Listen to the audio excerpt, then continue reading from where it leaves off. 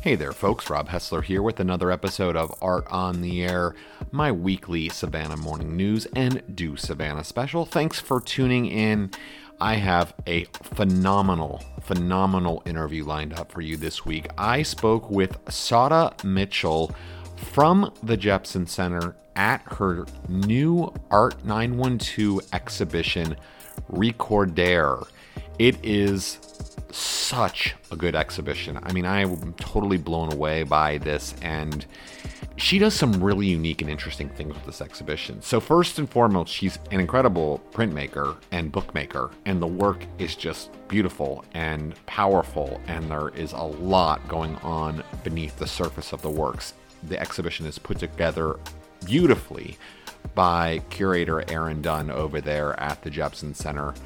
But more than that, she incorporates all of this historical and research data that you as the viewer can engage with by scanning QR codes, which are incorporated into many of the pieces. It's so well done. There's also this long form poem that's on one of the walls. She uses many different formats. It's 5 different series that all come together to form the show, and it is an incredible show. And Sada was an excellent guest, an excellent interview, and we walked through the show. So it's a really great sort of intro to the show, and I know that after you hear it, you're going to want to go see the exhibition. So I can't wait to share that with you. Wanted to mention, as always, you can catch other things that I write here at the Savannah Morning News right here at savannahnow.com in the entertainment section, including past Art on the Air episodes like last week's interview with Kelly Bamer, also a Jeppson Center artist. She is the newest selection for the boxed-in Breakout window boxes on Bernard Street. Her series of works titled Embedded goes up in July, and we met out in front of the space and had a great chat about her work, and Kelly's an amazing artist.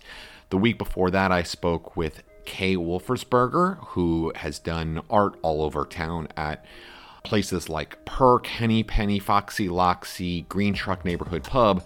And speaking of Green Truck Neighborhood Pub, she currently has a drive-through art box project there that she did in conjunction with Sulphur Studio. So that was a great conversation with her as well. And of course, I've been writing all kinds of other different articles, all of which you can find at savannahnow.com in the entertainment section. But let's get to this incredible interview this week. Again, I spoke with Sada Mitchell about Recordaire over at the Jeppson Center in the actual space, and you're going to love it. Can't wait to share that with you. Let's get started.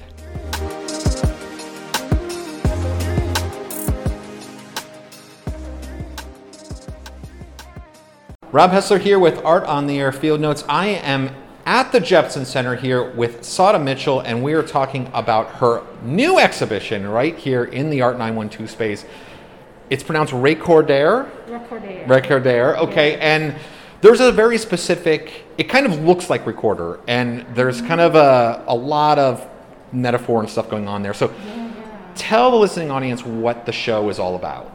So Recordaire is a series of 5 series. I'm exploring through primary sources, different thematic studies of African American life here locally in Savannah, as well as the African diaspora. So I consider myself a printmaker, but I also can be seen as a multidisciplinary artist because the exhibition entails different series made out of an array of different types of materials.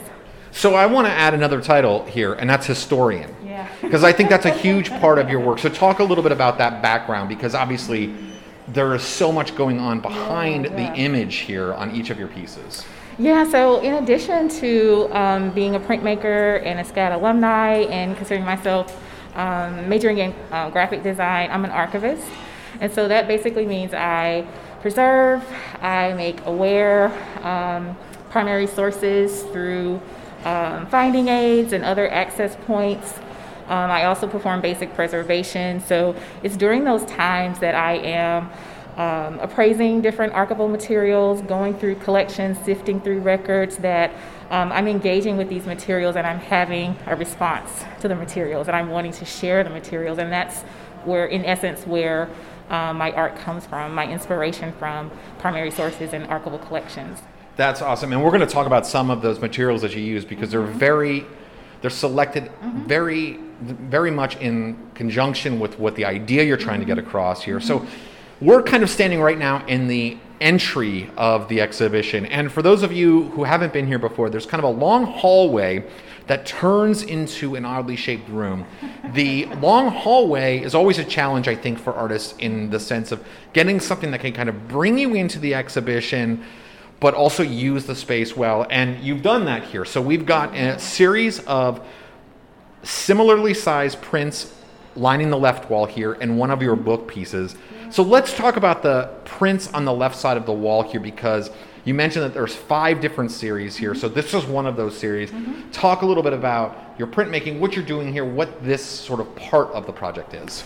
Yeah, so I would like to also mention that this exhibition was curated by Erin Dunn here at the Jepson Museum. And so when I met Erin and she performed a studio visit right before COVID, she came to my home studio and we were actually looking at this series, which wasn't complete at the time. And so during that time, I was exploring the days of the week, which is the name of the series. And so I was using printmaking and using a very tight composition style to express universal feelings that we all feel for specific days of the week. And I was exploring emotions, and then the pandemic hit. And so this body of work took on a second layer of meaning, in that I was still exploring the days of the week, but then there was also my quarantine experience. And so it kind of really fed into the goal for the series, but some of the images kind of changed in terms of what I wanted to convey. So you'll see a lot of really tight compositions. You'll see me using furniture or textures to kind of convey different emotions that we all feel for days of the week. And patterns too. One of the things I like to see that patterns for sure. Absolutely. And they evoke different emotions and different feelings. Yeah. They do. They can energize you. They can be more laid back. They can kind of pull you in or catch your eye, create tension, all of those things. And so I use the patterns and textures and composition to convey different days of the week. But I also use QR codes in my print. I was just going to get to that, because I was saying patterns, because one of the things is like QR codes are a pattern, and this is sort of the first place we see it in your work, and it's a big important part of like what you do, and it's included in a lot of the work. So talk about the QR codes. So QR codes, I kind of started exploring QR codes in 2016. So it was pre-pandemic that I kind of noticed them. I saw them in medical equipment. I saw them on food products, and I thought, wow, this would be a wonderful, quick way or non-traditional way to make archival material quickly accessible and use it as an access point to kind of guide viewers to collection materials that they probably would never discover or even think about. And so in Days of the Week, I've embedded a QR code that links out to a university LibGuide where you can explore different outsourcing materials, different links, different articles that have been collected by Harvard University, just kind of shedding light on the experience of African Americans during the pandemic. So it's ongoing research. A lot of universities started collecting pandemic stories and even materials from their community to document what's happening and to document everyone's experiences. And so I thought that would be a wonderful way to kind of combine those experiences with my experience during the pandemic. That's so fascinating. And it's really, I mean, first of all, it looks, visually it fits. Like it doesn't look like this jarring kind of thing, which is really nice. But I also think it's like, I mean, you're dealing with some heavy subject matters, and so I don't necessarily like to use the word fun, but I will say when I go to an art exhibition or something like that, and I can like engage in a sort of non-traditional way like that, it is fun because it's like, oh, what's going on here? Like, I want Right. to, like, exploration of art is fun to me. Right, Like, or I right. should say maybe fulfilling. So it kind of gives another layer for people to unravel. And I actually think it makes people more likely to stand in front of your pieces for a little bit longer. Exactly. And you're right. A lot of the content, especially behind the QR code and the information and the archival collections and documentation that I'm sharing, they are heavy subjects and they are personal and emotional, but through composition and textures and kind of using printmaking, just some of the attributes of printmaking and the line work, I think it lends to pulling viewers in initially, and then from there kind of grabbing their attention and guiding them to more serious subject matter. Yeah, and this traditional printmaking too is like it goes back It centuries, does. and so it has Yeah. kind of that. Like you look at it and it's like you think history, you Yeah. think there's a story Yeah, to yeah. it, you know, Absolutely. more so than maybe just like something coming out of a printer Yeah. or whatever, which could be ultra contemporary. Yeah, yeah. Well, let's kind of transition here to the Yeah. other side of the wall here, where we've got Finding Aid, which is one of your, it's one of your book projects. But first of all, describe the piece here because a lot of people that are listening can't see it. It's a book, but is a book. I mean at the same time, like. I don't think maybe people think book. They're not No. going to necessarily like envision this. Yeah, so what it is actually an artist book. And so what artist books are, they are the book in art format or art in the form of a book. It could be inspired by the book. It could look like a codex, but it could also be something completely opposite of what someone might think a book would be. And so with artist books, there's a wonderful opportunity to explore different materials, different binding techniques to convey what it is you'd like for the viewer to know about your piece and your story that you're trying to tell. Well, and I tell you, this piece really makes me feel like Savannah. I mean, I'm looking at this Yes. piece, and you can see That was the goal. there is so much here, and I really think, and I mean, you know, just as a sort of disclaimer to our listening audience here, there is some references here that I think make some people, maybe some viewers, a little bit uncomfortable, but I think in a good way. But there's also some kind of like comforting images, I think, as well. And then you've got some things that like make me wonder. Like there's some religious iconography in here. For example, there's one of these placards that says a date, but it could also be an address, or like what specifically are you trying to say with that day? Like, and but I think that that's what's great is you've once again you've got the QR codes here, so like I can answer those questions if I'm Right. interested while I'm looking at the piece. Right, and that's the whole goal. And with Finding Aid, this is the actual second iteration of these prints. My original project or exploration with this series was 10 linoleum prints that I completed through my artist residency program or ambassadorship at Savannah College of Art and Design. And so this is the evolution of those first 10 pieces that I have taken and pushed further and put within the context of a book, because I am telling a story. And although they're separate prints, if you look really closely, you can see that they're all connected by Yeah. a tree. And so the tree limbs actually spread out throughout all of the prints here. And that's significant because the story that I'm telling, it's about people. It's about the daily activities of people's lives during the civil rights movement here in Savannah. And all of these people were connected. They knew each other.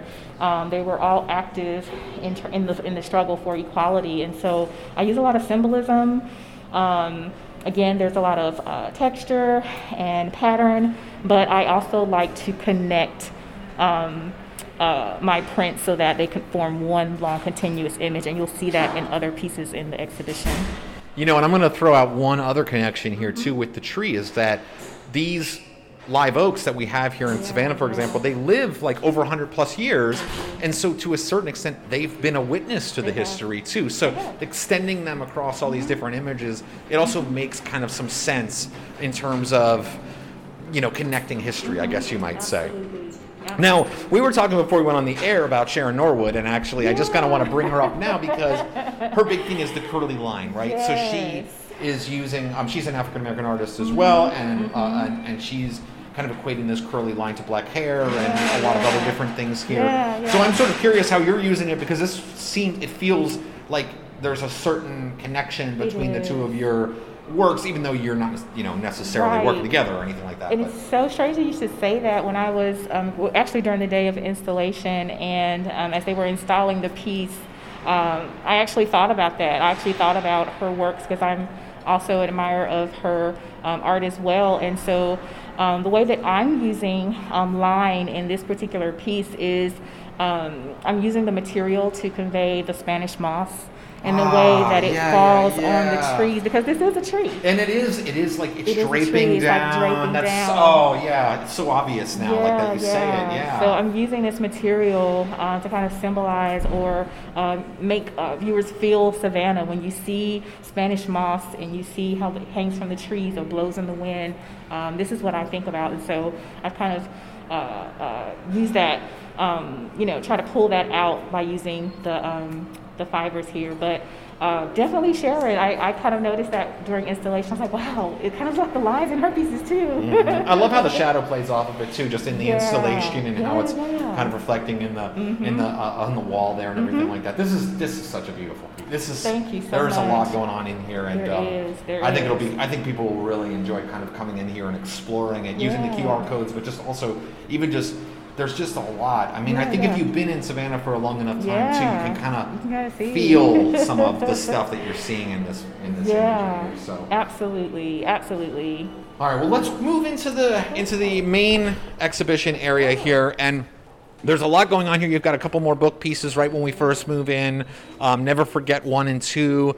We've got some triangular sculpture works, and then we've got some pieces that are incorporating tobacco leaves. So why don't we start with Never Forget 1 and 2 here, because these are a couple more book pieces. We were just talking about some book pieces. And you're using some cutout technique here, and they're two-sided. So talk a little bit about that.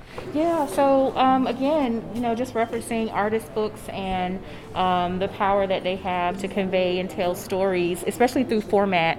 And so I'm using the accordion in format in that way with Never Forget, using both sides of the folding or the panels so that you can see different people on both sides, but also try to get viewers to think about the connection between the people, because it's specific and it's relevant.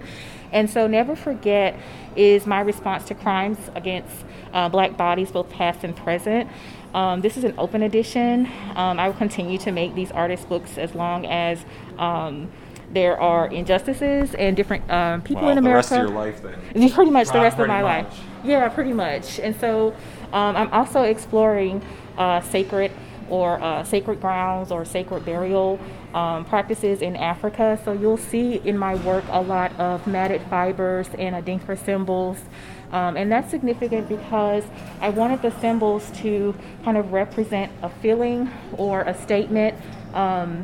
And also with the people who are represented, I wanted it to be to kind of change the narrative of the stories of the people who were killed. And so I've combined their images with other people who have created significant contributions to society, just to elevate those individuals and to say, just because they're murdered or put in this context, or we're all viewing them this way, they still matter.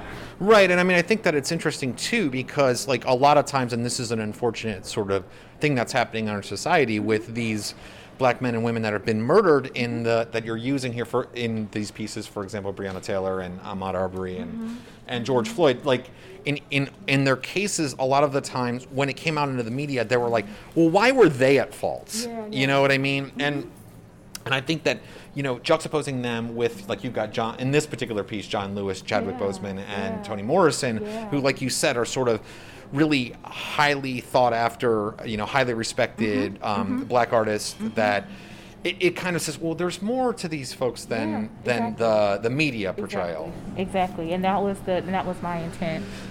And it's interesting too, because like it's literally they're on opposite sides, so you don't see them at the same time. Right. And I kind of like, and actually, because it's funny, because I came in to the straight ahead view of it where there's the title, and so I sort of saw I didn't see George Floyd until I went around on the other side, and then I was like, oh, okay, here's what's going on here, and absolutely.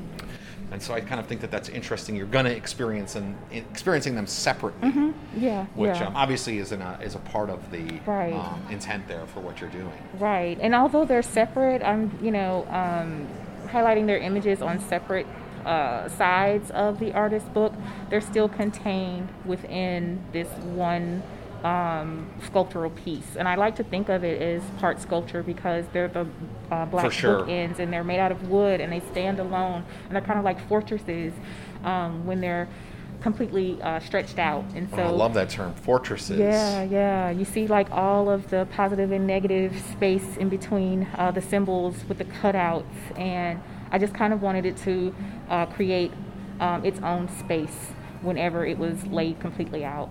You know, I want to talk about two things here that kind of just brought to mind. Okay, first of all, is that like all the pieces in here ultimately completed each of the series in 2020 or 2021. So this is like super recent. I mean, it's like you really worked through the pandemic and you made all this work for this space. And so during that time, you know, since you completed these works, for example, these Never Forget pieces, there's been the trial of George Floyd's murderer, for example, and there's been a lot of conversation and discussion about it. I mean, a certain level of reckoning. I mean, like, you're really engaged with this topic, this subject matter, as you, I think, would be as a black woman, but also just like as somebody who's working on the art around it.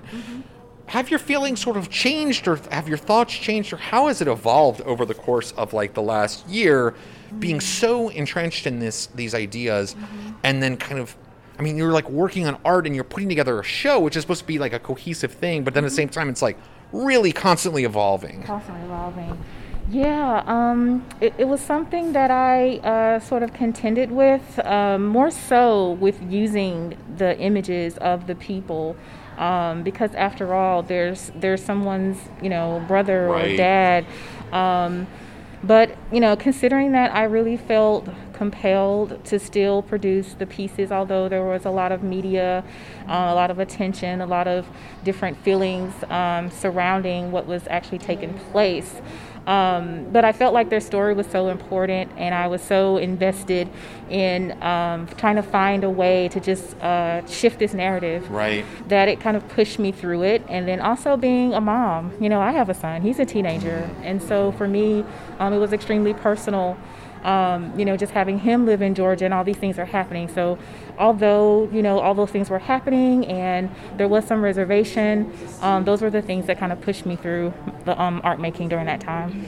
Yeah, I mean, that's a fascinating topic, and it's like I'm a white man, probably I got it the best out of anybody here, but it's interesting because I have a young son. We talked a little bit about that before too, and when all of this happening, I ended up speaking to a number of black artists at the time when the social justice movement was getting going, I should say again, because we go in cycles about this stuff, and one of the artists I spoke to said almost the exact same thing about his son. And I was thinking to myself, like, yeah, you know what? I don't have to have that conversation with my son. I don't have to worry about that.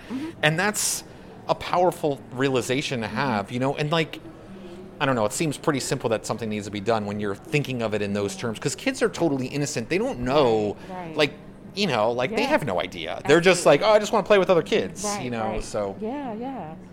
Well, look, I want to talk about these triangular sculptural pieces here, which are really fascinating to me. First of all, let's talk about the format, because this is like a really super challenging format to work in. And first of all, kudos to you and to Erin hanging these here in this window, because oh my God, perfect. It just fits. It's so lovely. It really works.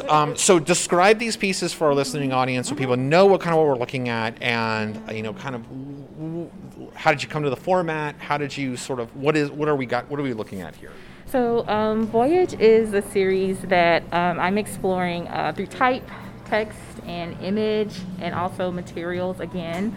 Also, they're embedded with QR codes, but my inspiration came actually quite long ago. I wrote a poem entitled Voyage, and it was about the Middle Passage. And so shortly, or not too long after that, I heard Robert Glasper's Maiden Voyage, which similarly has the same name. But when I heard this instrumental, for some reason, it just triggered my memory of this poem that I wrote about the Middle Passage. And because of the sounds that you hear in the vocals, moaning, I heard bees, I heard water, I heard everything that I talked about in my poem. And so from that, I started to visualize what that poem would look like if I were to try to tell the story visually. And this is the result of that. It's incredible. I mean, you can see the waves, and of course you got the poem here on the wall in between the pieces. So it really, I mean, it's a discussion. Yeah. It's a dialogue, like I said. It's not like I can walk in here and feel like comfortable to engage in these issues in a way that is, I think, valuable and not like you're not really hitting the viewer, the reader over the head with this stuff, even though it's very clear what you're talking about here. And I wonder if that's kind of something that you've been thinking about, like, through this whole process, because, like, it softly sort of eases you into these really serious topics. I mean, like, we're talking about slavery, we're talking about the Middle Passage, we're talking about social injustice against people of color. There's all of these issues that, I mean, people listening out there might be like, oh my God, how depressing is this exhibition? But it doesn't feel that way to me. It feels like there's an empowering kind of thing going on and all that. So I don't know kind of how you feel about that topic in general. Yeah, I think through the use and how I'm using the material and the way in which I am visually constructing this story, it's not meant to traumatize. It's not meant to trigger. It's actually meant to say, in the face of slavery, in the face of the Middle Passage, in the face of not being able to find loved ones so many years after slavery, in the face of social injustice or civil unrest or Jim Crow, as a people, as African Americans, we've survived. And we're still here, and we have something to be proud of. I think that transitions us perfectly into the pieces about with the tobacco leaves, because you mentioned about families being pulled apart and kind of losing that connection to history. And I know that's a big part of these pieces. And these are so beautiful here. And they're, well, I'm going to kind of describe from my own personal perspective, but there are these wooden sort of stabs from which are hanging dried tobacco leaves, collected in groupings, and then there is some ephemera connected into each of these two pieces here that tell a bit of story that is very personal to you. So talk a little about this work, because this is, for me, this feels super, like, the most personal to me, like looking at it out of the work in here. As far as your work, this seems very personal to you. It is. It's the most personal piece. It's the piece that I, contended with the most in terms of how much do I share, how much do I tell, just receiving the blessing of my family to tell this story. That was important. Because I'm using my own family history as an example of one of the legacies of slavery. So not only are you met with the story of the Middle Passage, but you come to this next wall and you see the after effects. Right, exactly. And so what I like to think about this exhibition as a whole is, I kind of compare it to throwing like a rock in the water. It's a ripple effect. So as a result of slavery, you have all of these other things that have happened to the African American family, and we're still looking for family members today, and I'm one of those people. And so this is Finding Grandma Judy is my personal genealogy exploration of my family and how I found out that my great grandmother essentially in my family is a part of the largest family at one time in the United States. Yeah, so I love that story you told when you had the artist talk with Aaron Dunn, and you were sort of talking about this, about how like you were working as an archivist and you're like helping everybody else figure out their like historical lines, and then you're like, wait a second, maybe I should do this for myself.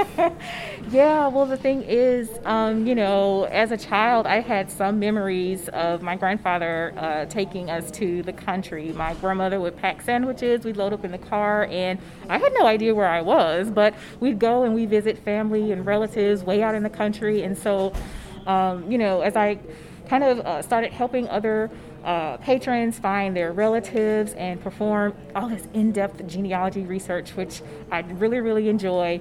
I thought, well, maybe I should find my own roots, and so I reached out to my Aunt Catherine, and she provided me with our family book, and that's when I first saw my great-grandmother Judy. Nice. That's awesome. Yeah. And there's a picture of her too here. There is. My Aunt Catherine sent the picture, and I wanted to show and protect her, and so I'm combining this vintage handkerchief, and then I'm also printing on the handkerchief the Sankofa, which means reaching back and looking back in order to guide you in the future. And so even with that, the Adinkra symbols, they're all throughout many of the pieces in the exhibition. And so when I started digging a little bit deeper, and I found out that my great-grandmother, her mother, my great-great-grandmother, was enslaved on one of the plantations owned by the Harstons. And so it's a phenomenal story. There's a book out where one side, the Caucasian side, owned the black side. And at one time, they were the largest family in America in both black and white. And so what we're seeing is a record where my great-great-grandmother's name appears in my great-grandmother's marriage application. And so there's also Bob Mitchell, who was my great-grandmother's husband, and we've been able to trace that lineage all the way back to John Mitchell and Minerva Carter, who registered their marriage in North Carolina in 1866, and that's what that record is over there. That's so amazing. I mean, you all are out there listening here, and there is so much in these works. I mean, and it's fascinating. It's like, it's funny. I wonder when people come to see this exhibition, like a lot of times you go to an art show and like everybody's out there and they're just talking and stuff. Here, I kind of feel like it would be just totally quiet because like everybody is like reading the story, whether it be actual words or just sort of deciphering the clues that are within. So yeah, I actually had a chance to kind of come to the museum during Super Museum Sunday yesterday and to see some other collections that are on exhibition here. But I also popped into this space, and it was really exciting to see patrons scanning the codes and trying to figure out what these were. And they were like, oh, they are tobacco leaves, because they read, the signage. And so that was really exciting to see. And then I also would like to point out that these canes are hand carved by my dad. Oh, that's And so awesome. that's my great-grandmother's grandson. So she's hanging on his canes, and they're hand carved. So I kind of, give tribute to where I think some of my creativity comes from, which is my dad, because wood carving and linoleum, they're very similar.